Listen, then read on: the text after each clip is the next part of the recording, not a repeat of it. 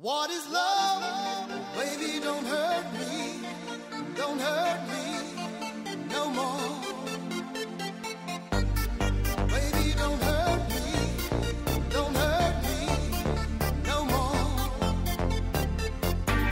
Welcome to episode 39 of On Air, the Ohio Hockey Digest podcast. The Ohio Hockey Digest is the foremost location for hockey in Ohio, covering every level played from youth and high school to juniors, college, and pro.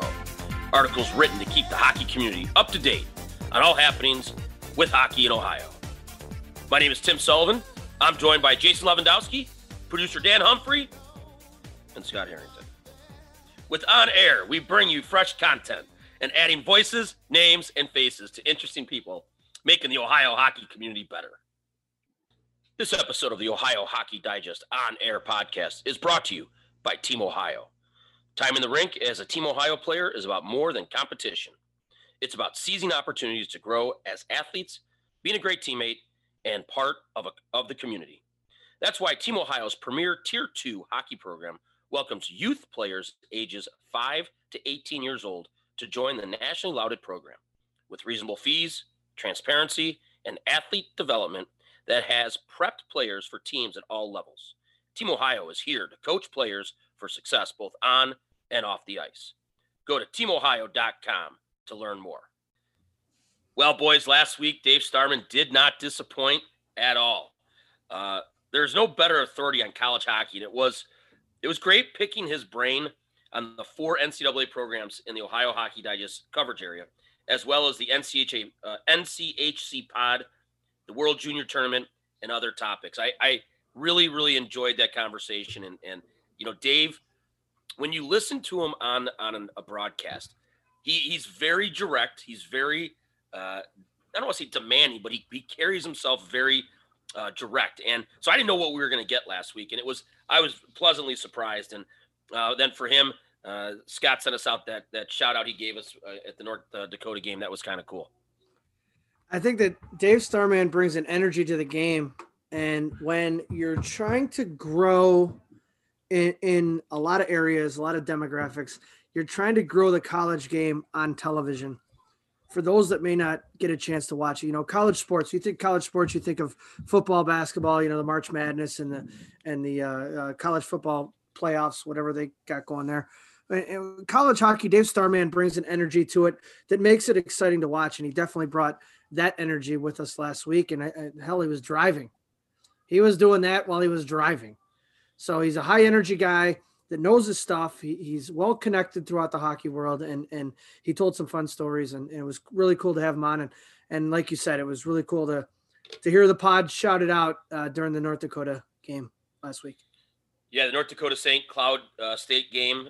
He gave the podcast a little bit of a shout out on the heels, though, of a Cleveland native goaltender, Adam, for North Dakota. So that was kind of neat, and we want to thank Scott Harrington for sending that over to us. To our listeners, yes, management is back in the house. Jay, I don't know, man. I'm thinking maybe we've lost it or something, bro. Well, I'm thinking that, you know, normally you get your quarterly review. Apparently something isn't right. Sometimes you got to just shake up the lines, you know, just shake the tree. See what? Shake the tree to get the fruit, right? Right. Well played, Scott Harrington. Yeah. Well played. Yeah, but you know what, though? When you normally get those quarterly reviews, yeah, you normally get those quarterly bonuses, too. Yeah, I know. I keep checking the mail and no. Nothing. Well, cupboard's bare still, I guess. Well, I have to tell you this, Jay. Bob McKenzie probably took all of our money. Yeah. Well, Ray Ferraro took all mine. Ray Ferraro got yours. So. Ray Ferraro. I wake up, I think Saturday or Sunday morning, and there's an email in my inbox, and I'm like, what in the hell is this? And then I hit it, and it's Ray Ferraro, and he's like, hey, Sully, it's Ray Ferraro. Management told me that your internet sucks. What do you have, 2 tin cans? It was priceless, man. I didn't realize that I didn't get a notification. I'm glad that got sent. Have you seen it yet? No, I haven't. Oh, okay. I'll send it to you then, Scott. So I must have done something wrong because the Bob McKenzie one, I got it. So I don't know what I did wrong, but no, I'm glad to hear that. No, well, I'm glad Uncle Bob's taking all our money, and then now apparently Chicken Parm has decided to take the other butt of our money. So, well, for some reason, Uncle Bob was half price, so I figured I could do these two. And it's because he's retired. That's the budget for the year's gone, though. All right, here's a little snippet of it. Hold on. Hey, Sully, it's Ray Ferraro from TSN. How you doing, man? Hey, I got a message from the management of your podcast. Like, what the hell is going on there, man? You're in charge of the internet. So you get great guests like Dan Bilesma or Enrico Blasi, and Mike Rupp. I mean, Mike Rupp scored 2 goals in Game 7 in the Stanley Cup Finals. And you got internet that cuts out? Like, what do you got, a couple of tin cans strung together? You got AOL dial-up? Do you hear that? Like, seriously, man. You're trying to be a professional, and you're cutting corners on your internet. That's awesome. The management says, get your shit together. That's phenomenal. Yeah. That is phenomenal. So that's what I woke up to. So management, thank you. I think that's our quarterly bonus right there, Love. Yeah, great. So no, but so Scott, you weren't on the interview with us last week, but you listened to it. What'd you think of Dave? Before he came on, obviously I knew who he was, and the 2 words that popped to mind were passionate and educated, or knows his stuff. And like you said, he was driving. It's not like he had notes or he was looking stuff off on the internet. He was in the pod for the NCHC, so he knows all about what's going on in Miami. But you threw out Mercyhurst, Ohio State, and Bowling Green, and he had something to say about all of them. Knew who all the assistant coaches were and all that. So, I mean, he knows what's going on at all 60 NCAA D1 schools for sure. I mean, he does know his stuff inside and out, and that's what makes him a perfect color man for college hockey. Yeah. I also thought it was interesting the other avenues he was looking into, some player ops stuff, some front office gigs with pro teams, with NHL teams, and just trying to basically grow his resume. I mean, he obviously knows the game, and coming from the scouting realm and the coaching realm, and learning under Quenneville and Barry Trotz, he's got the pedigree. And it was interesting. He was talking about the Atlanta Knights and the Macon Whoopee, and that because I actually met him 25 years ago. He was the color man for the Atlanta Knights. Well, I guess he was doing coaching as well, but he did color commentary on their TV games, and they played a couple games at Gund Arena. So I met him, 25 years ago. Did he ever leave you in Detroit because he was mad he was late to do color commentary? Not once. Oh, that was another guy we know. Okay, go ahead. Else, yeah. That could have been the best name of any semi-pro team or minor league team. Macon Whoopee. And I meant to look up their logo. I'm not trying to be provocative there. It was like a tree or a plant or something. I forget what it was. What'd you do last night? Well, we went to Macon Whoopee. Yeah. Well, what happened? What do you mean what happened? We went to the game. What did you do at the game? Macon Whoopee. Overtime. What team? Macon Whoopee. Chuck Woolery. We'll see you in 2 and 2. Well, it was good, man. Hopefully you guys have had a good week. It's been, back to work. Everything's normal. I don't want to say normal, but as can be. High school seasons are starting to wind down here in the Ohio area. So hopefully we'll have a lot of good stuff to talk about, I should say, leading up to state tournaments and some playoff tournaments. But, this week it's going to happen. The American Hockey League is going to return to play this week. The Cleveland Monsters have been practicing for the last week or so in Strongsville and will play their first game of the season Friday night in Rockford, Illinois. This will be year 6 of the affiliation between the Monsters and the Columbus Blue Jackets. And it will also be the 6th year behind the mic for Monsters play-by-play man Tony Brown. We look forward to talking to Tony today on the podcast. But before we do, let's see what's in the news on the Ohio Hockey Digest. There was an oversight by management last week, Scott Harrington, and we were not prompted to discuss the blockbuster Columbus-Winnipeg trade that sent Pierre-Luc Dubois to the Jets in exchange for Patrick Laine and hometown boy Jack Roslovic. Gentlemen, what do you think? Well, I just want to say this. When we spoke to, and forgive me, what was his name? We spoke to Columbus Blue Jackets writer. Jeff Svoboda. Yeah, when we spoke to him and we said, with as much as Pierre-Luc Dubois wants out, is that going to affect like how he is looked at on the bench and all that other stuff? I guess we got our answer quickly.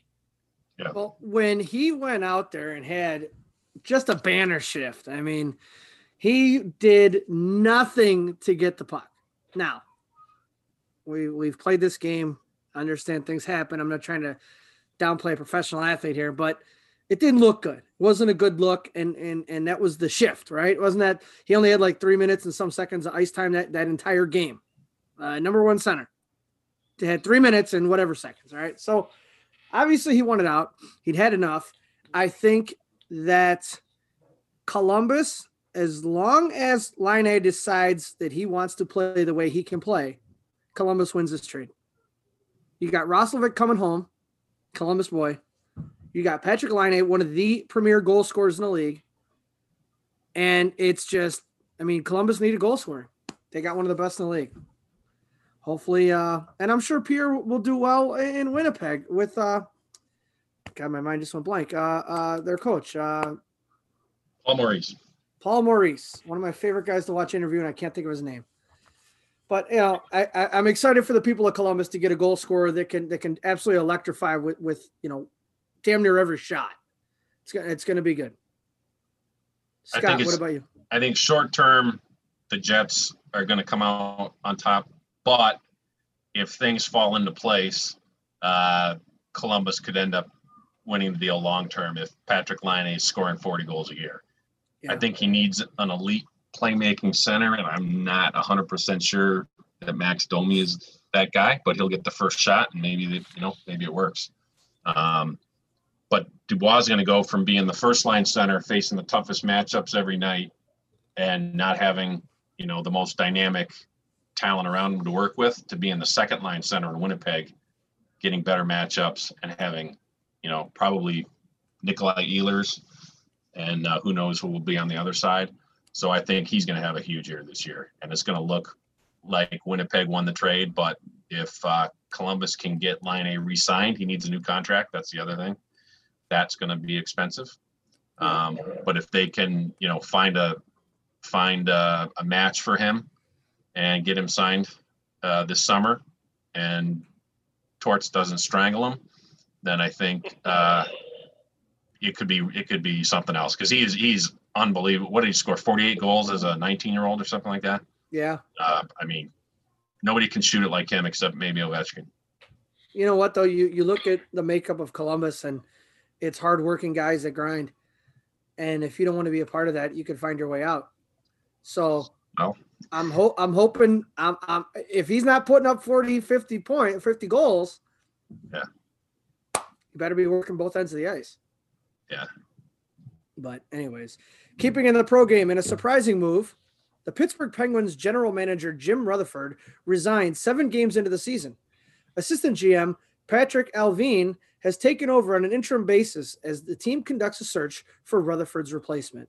Have any of you guys ever thought about becoming a general manager in any way, shape, or form? Scott Harrington, proprietor of the BHL. Oh, absolutely. I think I would do a great job running the Pittsburgh Penguins, especially with Crosby and Malkin as my top 2 centers.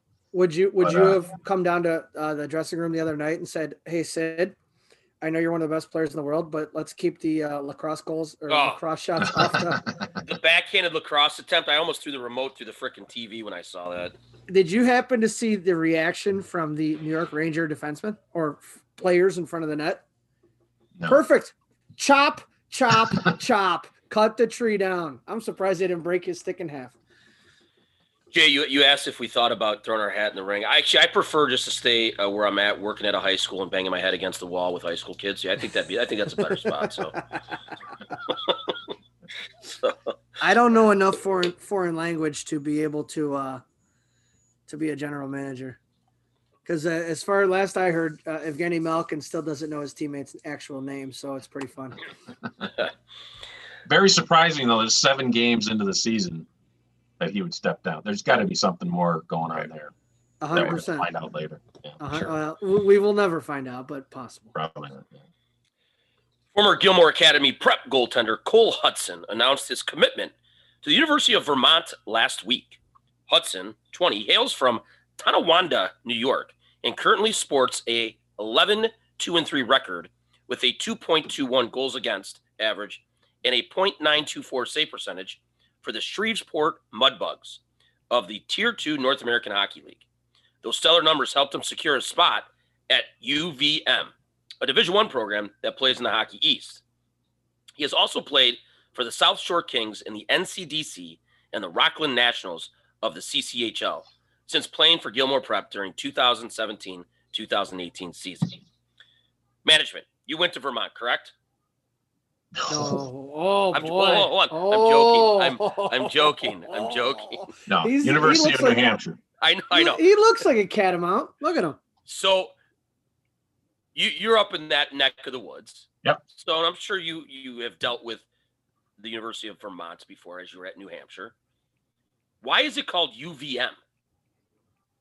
Well, I found this out yesterday when I looked this up because for 50 years, I always thought that was kind of funny that the acronym was UVM. I thought it was Vermont, and that was kind of an odd way to do it. Okay. But I looked it up, and it's actually Latin for Universitas, whatever's Latin for university, Universitas Veritas Montis. So it's actually Latin for the University of the Green Mountains. Oh, I would have thought it was what you said, UVM, Exactly. because Vermont. It's like Norm Macdonald's got a thing about ID.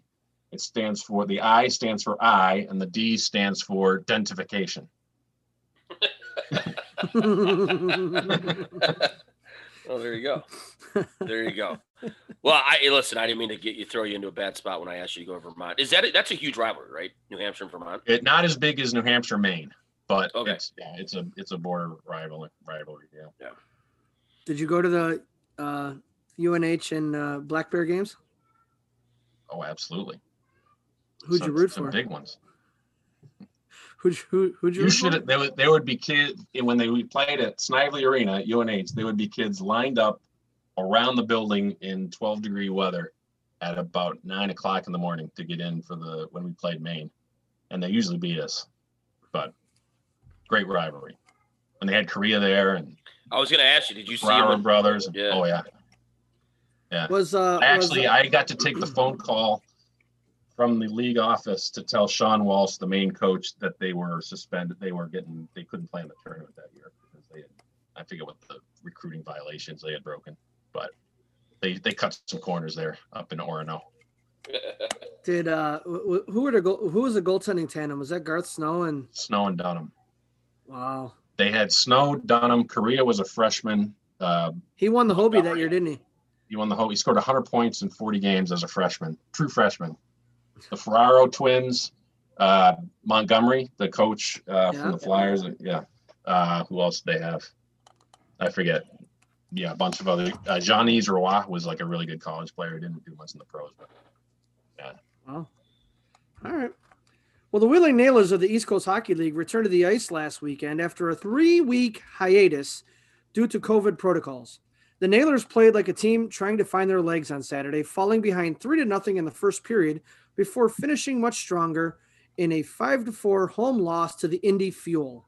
On Sunday in Indianapolis, however, Wheeling recovered from a 3-1 deficit to tie the game, then won it on a goal by Cody Sylvester in sudden death overtime.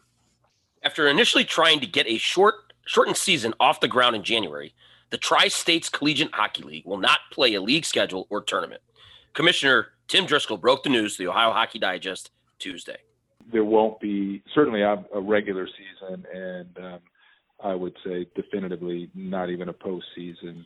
Even if a few programs decide to play on their own, they may have a hard time scheduling games. Some teams have even practiced, albeit in a controlled environment, limited number of players on the ice at any given time. But and there's probably 3, max 4 holding out hope for games schedules. But as you just mentioned, when you look across the landscape of who's playing across the country, there just aren't very many teams playing, and it's impractical, to travel out west for a couple of hockey games, right? So there's a lot of factors working against anything happening this year.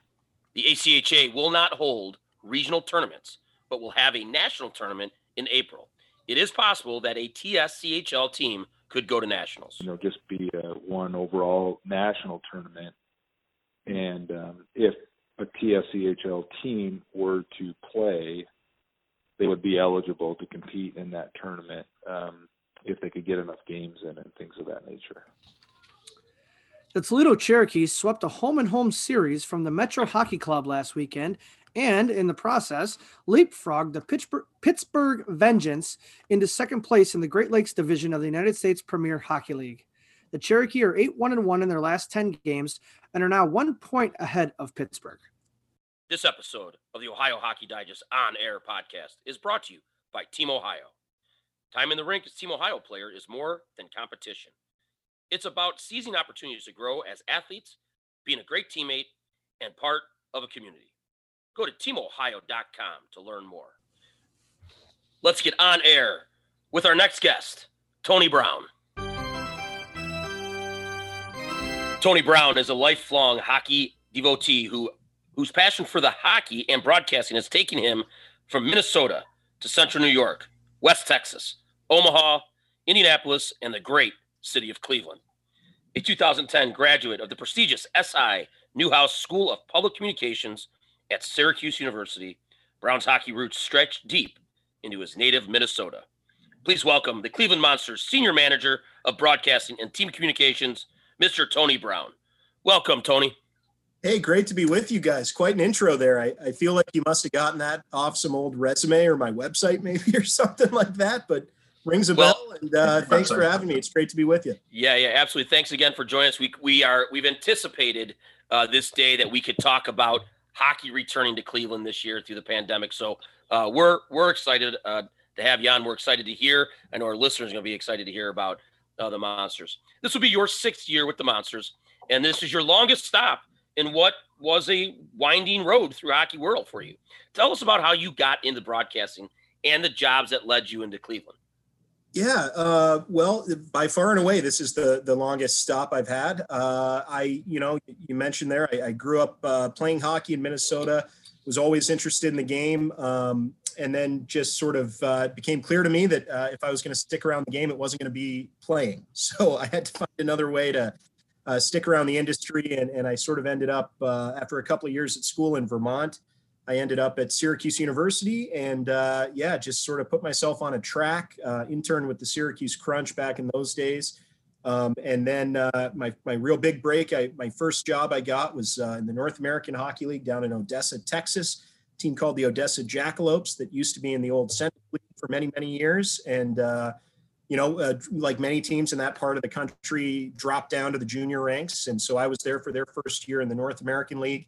A couple of seasons there, then on to the great Omaha Lancers program in the USHL, really special place, special hockey community there in Omaha. From there, just 1 year there, and then 1 year in Indianapolis, where I was the first, helped launch the Indy Fuel in 2014-15 in the ECHL. I was their first broadcaster. And after that, I was lucky enough to get the other big break I've had, which is to get this opportunity with the Monsters. At the time, the Lake Erie Monsters, but the Cleveland Monsters here to, be able to work in a city like Cleveland that not just loves hockey, but loves sports in general and has passionate fans that really care deeply about their teams. That's a dream for anybody calling games, to work in an environment like that. So, working with the Cavaliers organization, of course, arriving just in time for the championship in 2016. I mean, it's just Cleveland means so much to me. It's become home to me. It's where I met my wife. It's so many great memories, and I love it here. I just feel like I'm the luckiest guy in broadcasting to get to do this specifically in this city. That's awesome. So this season is the 5-year anniversary of, as you said, the championship, the Calder Cup championship here in Cleveland. Had you ever been a part of a championship experience before? not as a staff member, not as anybody involved with the team, not even as a fan. I mean, I grew up in Minnesota rooting for the Vikings, and I guess the Twins won a couple of things when I was or something like that. But I've never been around anything quite like that run. That team was, I don't know how it could possibly have flown under the radar, but it kind of felt like it did for the first half of the season. And everything just came together, under the guidance of Jared Bednar, who's now gone on to have a lot of success in the NHL with the Colorado Avalanche. He was the coach in Cleveland that year. And of course, so many players on that team going on to great things. Some of them, like the captain of that team, Ryan Craig, launched shortly thereafter a coaching career. He's been an assistant coach out in Vegas since they joined the league. Other guys, Oliver Bjorkstrand and all the Zach Werenski, all the Columbus guys have gone on to great things with the Jackets.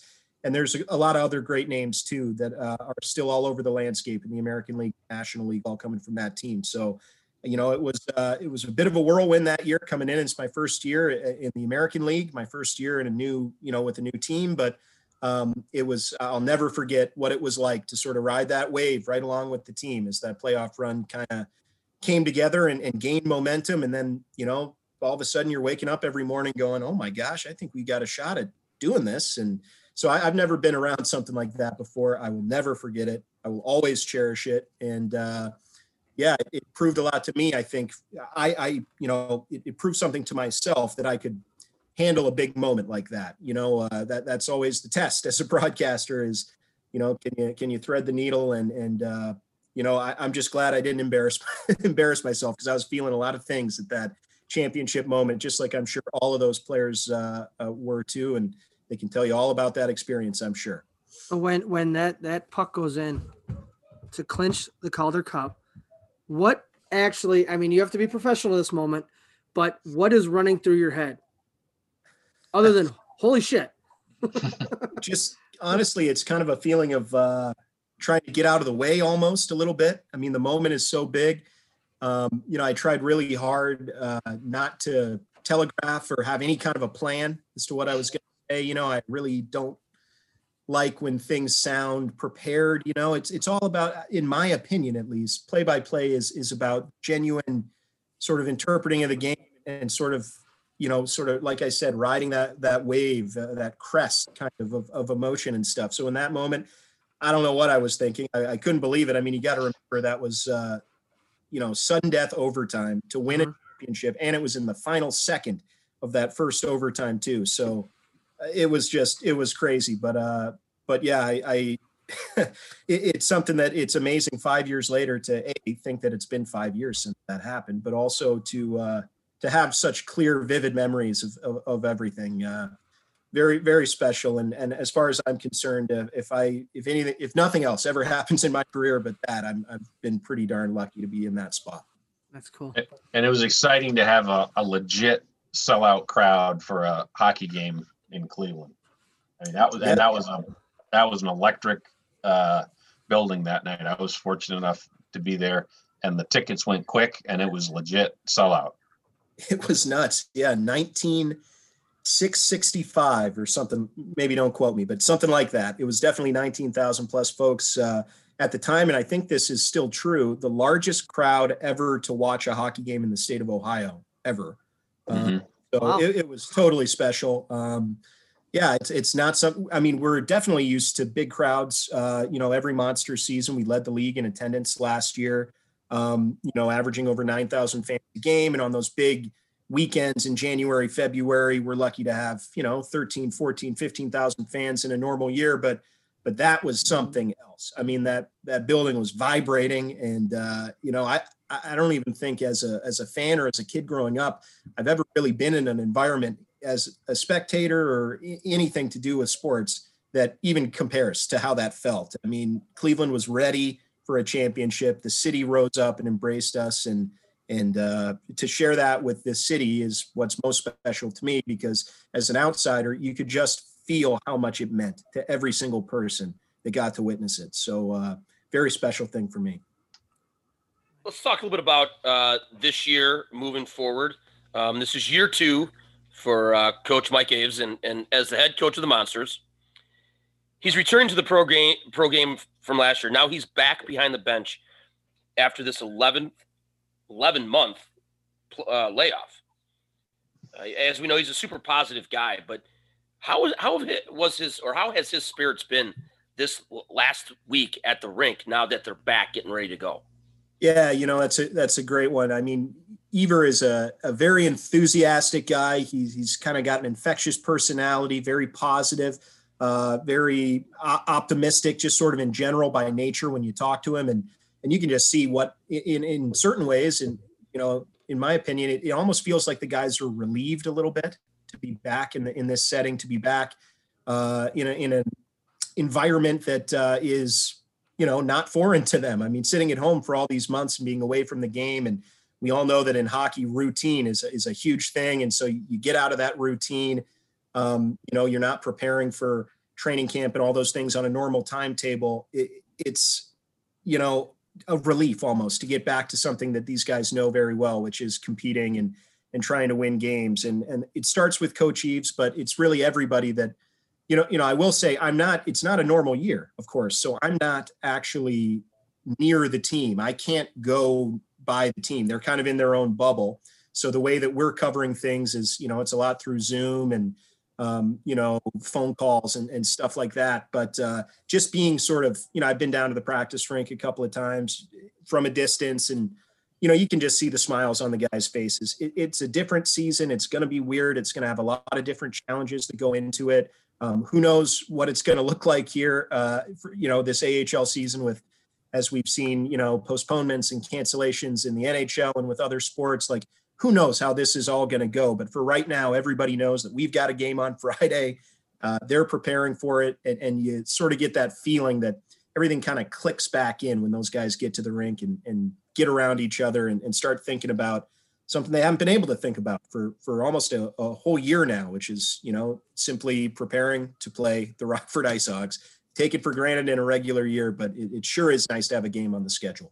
Sure. And just the being able to compete, right, against somebody else than yourself and your teammates, that's going to be exciting. And man, I look forward to watching that game because I know both teams are going to go out there just ready to roll. Yeah, we'll see. I have a lot of questions. I mean, will the guys be a little rusty? What will the competitive balance be like? We have all these factors at play in the AHL this year that aren't typically at play. Things like the institution at the NHL level of taxi squads. Teams all around the league are seeing some of the top players that would have been with their American League affiliates now in that sort of, intermediary step with the taxi squad. So they're up with the NHL team, but they're not on the NHL roster. How's that going to impact the competitive balance in the AHL? What about durability? Players haven't played for a long time after a layoff. You worry about injuries and stuff like that. The biggest one I'm wondering about is how is the fact that there are going to be in some rinks fewer, in other rinks, no fans at all this year. I think watching the NHL, we can all see that really impacts the game. Players have talked about it. Do you have a home ice advantage if you don't have those fans, helping you shift the momentum in a game? And, I'm interested in seeing all that stuff happen. And just, again, like I said, not being in that team bubble or whatever, not being, with the guys, it's just going to be a strange year to sort of observe it from not literally a different perspective, but it feels like a different perspective this year, sort of from the outside looking in. So, I don't know what we're going to see other than it'll be hockey, and everyone's going to be happy for that. So I'm excited for Friday, definitely. So with the Monsters moved back to the Central Division, what are some of the rivalries that you're looking forward to rekindling? Yeah, well, so that's a good one because we've had a lot of fun with that, us and the other guys in the other broadcasters and other teams in the old Central Division. We used to spend a lot of time with those teams years ago, Grand Rapids, Chicago, Rockford, all these teams. So I'm looking forward to seeing some of those individuals that we haven't seen as much of over the past couple of years, folks that work for those teams and some of those players and stuff. When you talk about rivalries, the one that sticks out in my time in Cleveland, it's not even close. The fiercest one is those pesky Grand Rapids Griffins, but by far had a great playoff series against them in 2016. And of course, they've had such great teams in the last 5-6 years. it's always fun to go to Van Andel Arena. That's one of the places that always has a packed house. I know that's not going to be the case this year, but it's always fun to go play those guys. Often we have one of them at the end of this season, but often there's a back-to-back situation where maybe we play in Cleveland on Friday and in Grand Rapids on Saturday. So that creates travel for both teams. And there's just a lot of dislike, I think, in general between the Monsters and Griffins that's built up, at least in the 6 years I've been here. So I'm looking forward to that. But there've also been a lot of great games over the years against the Rockford IceHogs too. That's another team that the Monsters have had a lot of success against, set some offensive records at the start of last season against Rockford. So if it's not a rivalry, it's a, at least for the Monsters, been a favorable matchup. So I'm looking for those two. But yeah, I'd be lying if I said Grand Rapids isn't the one that springs to the top of the list. And I'm sure they'd tell you the same thing. Is that because of the Founders Brewery that's there, or is that because of the game? I think it's just because as of a couple of years ago, we were playing those guys 12 times a year. It's more just the travel, all that stuff. I mean, it just seems like it's always tight competitive games against those guys. And hopefully that's the same this year. And in addition to the division alignment change, there's some other changes. There's going to be a 28-game season. That's probably a bigger change. So 14 home games, 28 games over the next couple of months. Are there going to be playoffs at the end of the season? That is my understanding of that. I should say that perhaps there's more information out there than I have, but I don't think there's any plans for that right now, or at least nothing's been finalized that's been relayed to the teams. So, I'm not sure. It is going to be strange to think about a season without playoffs at the end of it. That's kind of the way that everybody compartmentalizes the season, is thinking about preparing for the playoffs and a chance to win a championship. So whether there will be some version of that, I don't know, but I would just ask all the fans throughout this season to just understand what a monumental undertaking it is, even to get to this point with 28 games on the schedule and only divisional play. I mean, it is in a lot of ways miraculous that we're sitting here talking about playing games. And so, I don't know. I would think that the players would want there to be some sort of playoff, but I have no idea what will actually look like, if that will happen at all. And maybe it won't. And basically my attitude on this season is whatever happens, let's just get to next year. And hopefully if everything, works out, start on a regular schedule and get back to some normalcy next season. And even if that means there's, the second straight year without a Calder Cup champion being named, I think a lot of folks in this business are just, hoping we can get through whatever this season is and get on to next season. Is there any talk of possibly adding games? I had read where some of the teams started out with a 30-game slate and they've upped it to maybe 40 now. Is there any talk that 28 could change or no? I don't think that will change. I guess I don't have any real official word one way or the other, but I can't imagine it would change.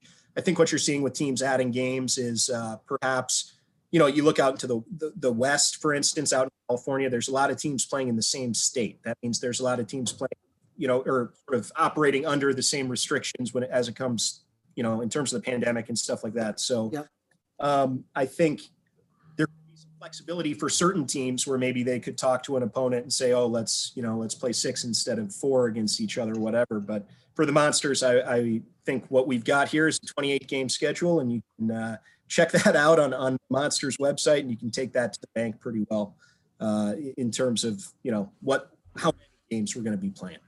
Gotcha. So we get some listeners that submit questions or comments to our Twitter or our social media pages. And this one was submitted by the Cleveland Hockey Booster Club at Cleveland HBC. First of all, it's a statement. It says, Tony's the best, and we're wishing everyone safe travels and healthy hockey. Let's emerge safe on the other side. But the question was, will the pandemic change your game day activities for broadcasts? First of all, love the Cleveland Hockey Booster Club. I've had a lot of fun with that organization over my time here in Cleveland. Always love hosting the banquet every year. So to all those guys, if they're listening, thanks for everything they've always done to be supportive of me. It means a lot to me. And I hope to see all you guys at the rink as soon as it's safe to do so. in terms of what my year looks like, it's been an ongoing process to see how we're going to attack our broadcast this year. What we do know for sure is that we've got a new radio partner this season that we are thrilled about. Fox Sports 1350 AM, The Gambler.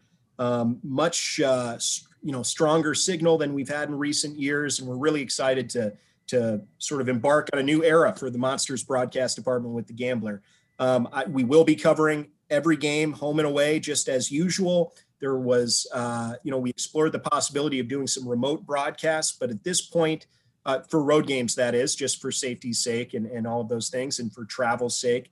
But long story short, I think what we've decided is I'll be still going to road games. I'll still be on site for road games. My travel will just be different than normal because I'm not a part of that hockey operations bubble where players are getting tested, on a routine basis and stuff. So what that means is I can't travel as I usually would on the bus with the team. So I will have another way of getting to the road games, but starting with Friday, it looks like I will be on the road and just doing our best to stay healthy. Like the Booster Club said there, that is the number one priority for everybody this year, is to avoid, any sort of setback when it comes to COVID. And so I'm, on the one hand, really, really excited to get, to be there, to call all these games in person. Calling a game off a monitor is something I've done previously in my career in certain situations. It's a lot less fun than being there in person. But we think we found a way for me to be there that is safe for me and for everybody else. And so that's what we're going with. It's I guess a bit of breaking news there that we will be on the road and on site for all the road games this year. And that's, something I'm thankful for and excited about. And it's been amazing all this time to think about maybe will a season start. And then, of course, once the season is looming here, it seems like there's a lot to do in that last week right before the games. I'm sure Scott knows exactly what I'm talking about here. So we're right in the thick of that right now, but that's a big item we got checked off our list. Is looks like we found a way I can travel safely. And so we'll be there to bring you all the action on 1350 The Gambler starting Friday at 7 in Rockford. Nice. So this question, comment and question was submitted by season ticket holder Scott Tennant. This, this appears to be a young team built around goaltending and a small core of veteran leaders. Would you agree with that assessment? And how well equipped do you think they are to deal with such a unique season? That's a good one from Scott. Yeah, I think that's pretty fair. Monsters goaltending is expected to be a strength of the team this year. They've got Veini Vehviläinen back for his second season in North America. He was quite impressive as a rookie last year. And then, of course, Cam Johnson and Matiss Kivlenieks have been sort of trading spots between the taxi squad and the Monsters roster the last couple of days. But in both of those guys, you've got experienced players. Johnson has been in the American League, the ECHL the last couple of years, but he won a national championship in college at North Dakota. And Kivlenieks has just blossomed these past few seasons. We've known him for, I guess, three and a half years now. During his time in Cleveland, he had a bit of a tough rookie season where he was having to play a lot more games than I think he expected to. But he has just been great and gained so much confidence this past season or so from all the time he spent up with the Blue Jackets. So I think the Monsters will be well taken care of in the goal crease there. Of course, can't forget old Brickwall Brad Thiessen, our buddy Monsters goaltending coach / third goaltending option. So he's in the mix again this year. I think the Monsters are going to be fine there. The rest of the team is interesting. It is a sort of a smaller core of guys that have been in this city and played for this organization. We did get some news the other day, yesterday, I guess, in Coach Eve's media availability. He revealed the captains for the coming year. So Zach Dalpe will be wearing the captain C. Dylan Simpson will be back wearing an A for the second consecutive year after signing a 3-year contract, AHL contract with the Monsters in the offseason. So that is awesome. And then this one I'm really excited about. Just a great, great guy, Justin Scott, entering his 5th season. He's only played for the Cleveland Monsters. And in his junior days, he only played for the Barrie Colts. He finds a team and he sticks with them. And he's been awesome for us. He's now I think it's, a dozen or so games. Don't quote me. We'll have to get our communications coordinator, Nicole, to get the official number. She tracks all this stuff. But he's only a dozen or so games away from being the player who's played more games in a Cleveland Monsters uniform than anybody else in franchise history. So for Justin to be, wearing that A, I know it means a great deal to him personally. And I can't think of, a better ambassador or leader for this team. He's seen a lot in his time here in Cleveland, that's for sure. So with those guys and some other returners, guys like Cole Sherwood, Ryan McInnes, organizational prospects for Columbus, I think there's a good core there, but there's also a ton of new players this year. So the returners are far outnumbered on the Monsters roster right now by the new guys. And they fall into two categories. You've got a great, interesting crop of rookie skaters that feature guys like Carson Meyer, who played at Ohio State. He's a Columbus area guy, played with Cole Sherwood and Jack Roslovic and all those AAA Blue Jackets guys growing up. We've got, several other young players coming out of the OHL or other situations. Tyler Angle is a name that comes to mind. Matt Struthers, Luke Moncada. These are guys that had a lot of success in the major junior ranks and are now breaking into the pro game with Cleveland. And then the other category are these experienced newcomers or veteran players that are joining the Monsters that haven't played here before. Guys like Adam Haluka, Tyler Secura is a big one he's been in Rockford the past 3 years, but a proven player in the American League. Cliff Poo, another guy who's got some experience. So, you've got the core of guys that know what Cleveland's all about and have played for Coach Eaves. You've got a group of young players who are going to be looking up to those guys. And then you've got a group of guys who know what the American League's all about, but are in Cleveland for the first time. So any way you want to dice up the roster, I think there's lots of interesting storylines and lots of stuff to talk about. And I guess it's hard to get a read on how it's all coming together, not, being able to be in the room and talk to guys every single day. But I think we'll see on the ice, when we take our first look at the line combinations and everything, how this is all going to fit together. What's good is there are a lot of bodies to choose from Coach Eaves. There's a lot of different types of players there. I think it's going to be interesting, like it is any season in the early going, to see how it all sort of coalesces.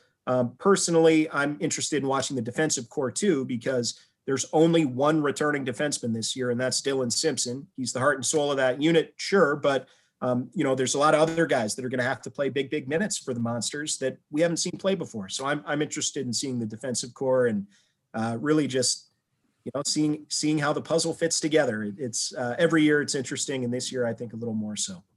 Tony, you mentioned about the captains that were named last week, and Zach Dalpe being going to be wearing the C. How is those guys? How are they chosen? Are they chosen by the coaching staff? Are they chosen by the player vote? Do you know that answer? Can you walk us through that? Well, it depends on, I'm not sure exactly what the case was this year. I mean, of course, last year, Dalpe was one of our co-captains and Simpson wore a letter too.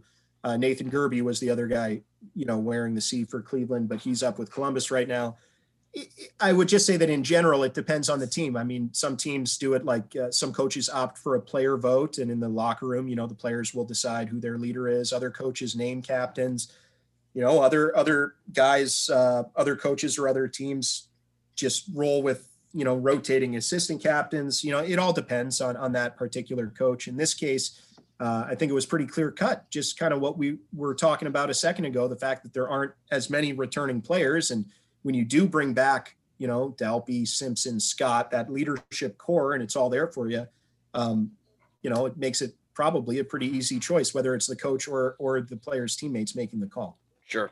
Earlier in the talk, you spoke about the NHL taxi squads and how it could impact or it will impact the AHL. How do you think it's going to impact the Monsters specifically?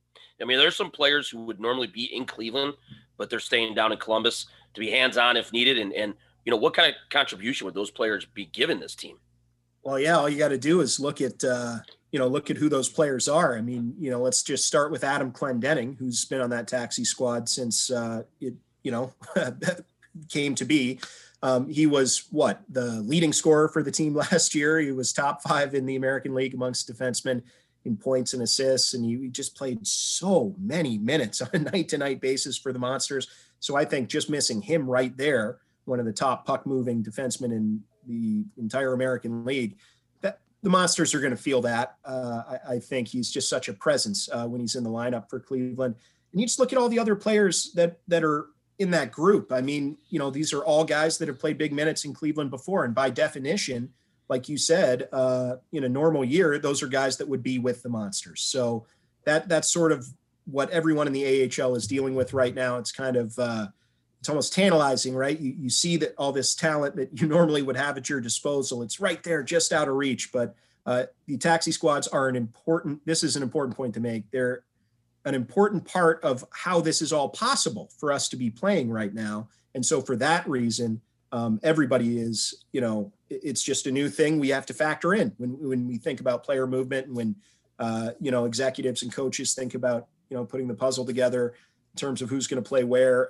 But it's really vital to the NHL being able to play. And without the NHL being able to play, would we be able to play? That seems unlikely to me. So, it would be easy to look at and say, oh boy, it'd be great to have Adam Clendenning with Cleveland, tonight. He's not playing up, there anyway. He's just sitting on the taxi squad. But you got to take a step back and realize that the taxi squads exist for a reason. So will it affect the AHL? Absolutely it will. How much will it affect the competitive balance of the league? That depends, and we'll find out.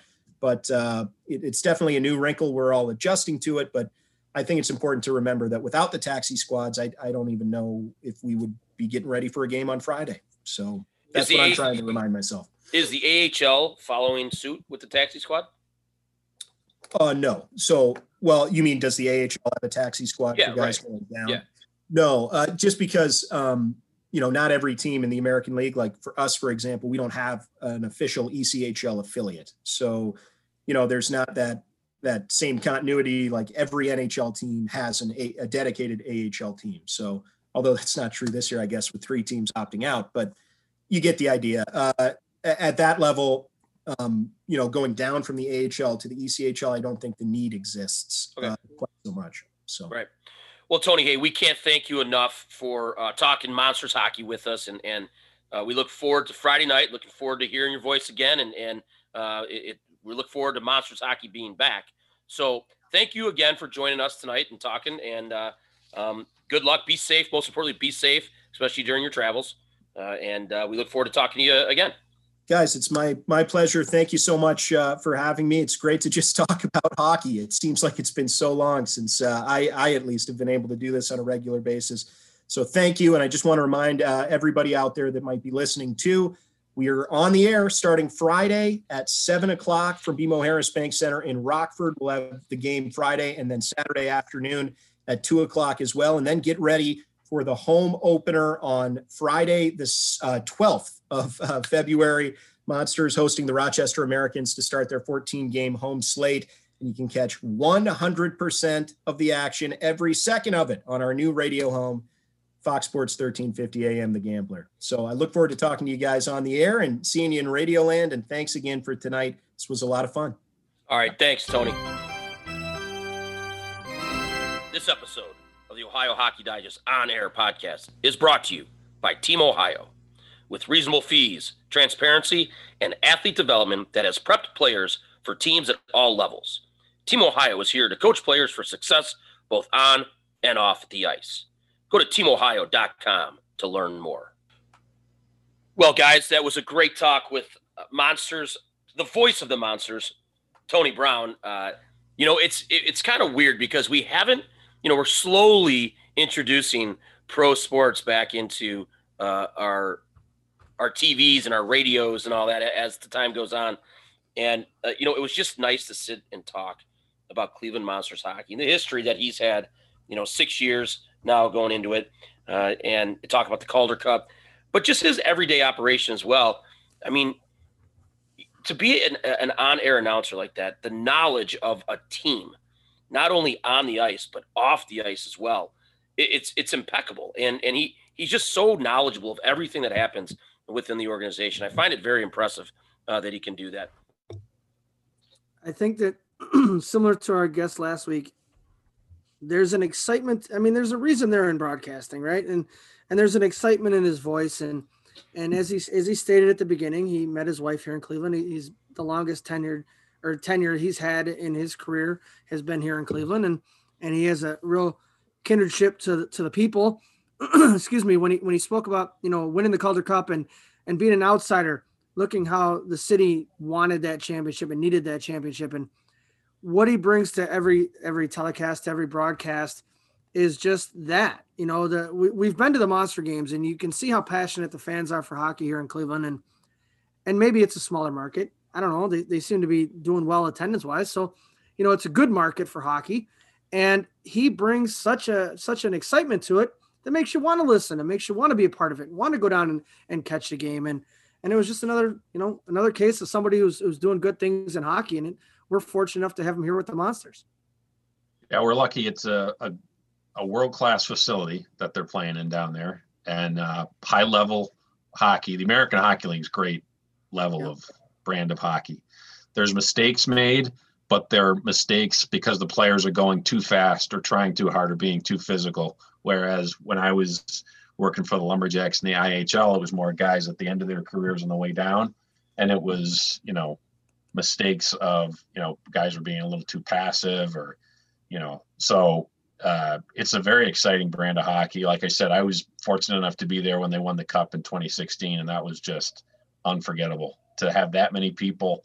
We actually sold out at one game when I worked for the Jacks. We had the Dallas Cowboy cheerleaders in. So, and I got to be honest, I don't know if it was really a sellout. We used to fudge the numbers all the time, but they were there to see the Dallas Cowboy cheerleaders.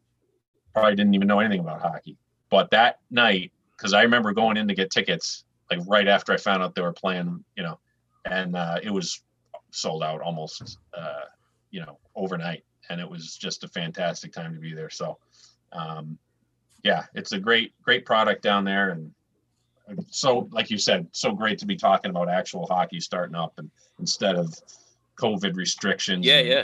Asking coaches how they're going to run practice with their gaiters or their masks or what to actually just be talking about hockey is fantastic. It's only February. You know what I find unique, and I know we've had these conversations before, is pro organizations are kind of, they're not cookie cutter, but they all have their own little ways of running it. But a minor league team can be run in so many different ways, and Tony was talking about, those three tiers of players that the Monsters have and that the Columbus, want. Scott, we were talking earlier, what's your thoughts on that? I think you have to make the young guys earn it.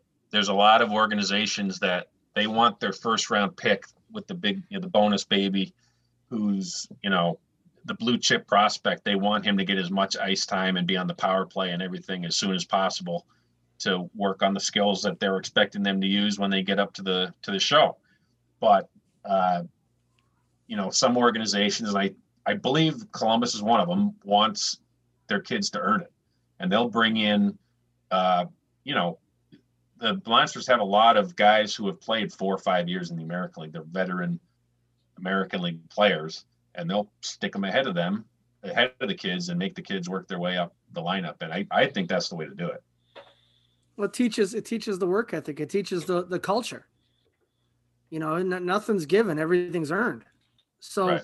The fact that they do that, and I'm a huge Red Wing fan, and for years, the knock on the Red Wing, I don't say a knock, but the way it went through the Red Wing organization was that, you get drafted by Detroit, you'll be in Grand Rapids for anywhere up to 5 years. 3 years for it, yeah. So I applaud Columbus for going that route. You're talking about 18-year-old kids, 18, 19-year-old kids. Are they ready to? You have to take such a risk on that. Are they mature enough to handle the grind? You talk about the guys that come in and they hit that rookie wall because they're playing so many more games than what they're used to. Well, you still have your off-ice stuff. That's why so many guys, I was reading in Ottawa where that Tim Stutzel is living with Tkachuk and another guy. Who are the mentors? Where's the mentorship it's strongest? You got a guy like Zach Delpy who's here wearing the C, and I can't find the notes where the other guy was. Dylan Simpson. Was it Dylan Simpson? I believe he's one of the assistants, and yeah. Justin Scott. Oh, Justin Scott. I'm sorry, Justin Scott. Justin Scott.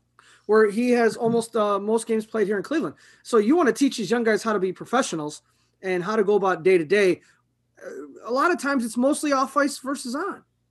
You know, there's so much more to life than this game, but this game is your life. I know I'm kind of talking in circles here, but there's a lot that goes into preparing these guys to have good, substantial careers, not just flash in the pan and they teeter out there because maybe they blew their money or they got themselves into trouble off ice. So, excuse me, the fact that Columbus is going the route of making them earn it has to pay dividends for these guys professionally and athletically down the road, and that's a great thing. Yeah, I think I agree with both you guys on that, and having to earn it is something that I don't want to say all the pro sports do these days, but it definitely is in our game. It's in hockey, but again, each organization is unique and they're different. Yeah. Well, look at how many years in a row did the Edmonton Oilers have the first pick, and they just take these kids and put them right in the NHL and play them a ton of minutes, and they still haven't won anything. Yeah, right. They've still been trying. Or you mentioned Ottawa last year; they were going nowhere. It was clear Ottawa was going into a rebuild. They had a bunch of kids down on their American League team, and I think it's in Belleville, and they were killing it down there, and they just left them there all year. Yeah. Which was exactly the right thing. I mean, they would take them one at a time to get a cup of coffee and stuff like that. But as a group, they left them there and let them dominate the American League. And now they're coming up. Yeah. And Ottawa's going to be a tough team in a couple of years. They're doing it the right way. Without a doubt. Well, I can't believe that episode 39, we're getting ready to close the book on it. It was great to have Tony Brown here to talk to us about Monsters hockey, and we look forward to that starting this Friday, and then the home opener on the 12th. Guys, it was fun. Until next week. Next week's guest, it's a mystery. No, it's not. No, it's not. You know who we got next week? We have Cole Bell, the head coach of the OU team, the Division I ACHA team at Ohio University. Cole. Oh, okay. All right. Yep. All right, so we'll look forward to have Cole Bell here. Hey, I knew University. I knew management was here for a reason. Yeah, the big reveal at the end of the show. After that, I don't know who it is. There we go. We'll hey, everyone out there, stay safe. Guys, stay safe. Have a good week. We'll see you guys next week. We will talk to our listeners next week. Continue to grow the game as best as we can. This is On Air, the Ohio Hockey Digest podcast. I can't wait till I get you on the floor, good looking. Hey, going hot, so hot, just like an oven. And I'll burn myself, I just had to touch it. But it's so fine, and it's all mine. Hey, baby, we don't mind all the watching. Cause if they study close, real close, they might learn something. She ain't nothing but a little doozy when she does it. She's so fine tonight. And as long as I got my suit and tie, I'ma leave it all on the floor tonight. And you got fixed up to the nines. Let me show you a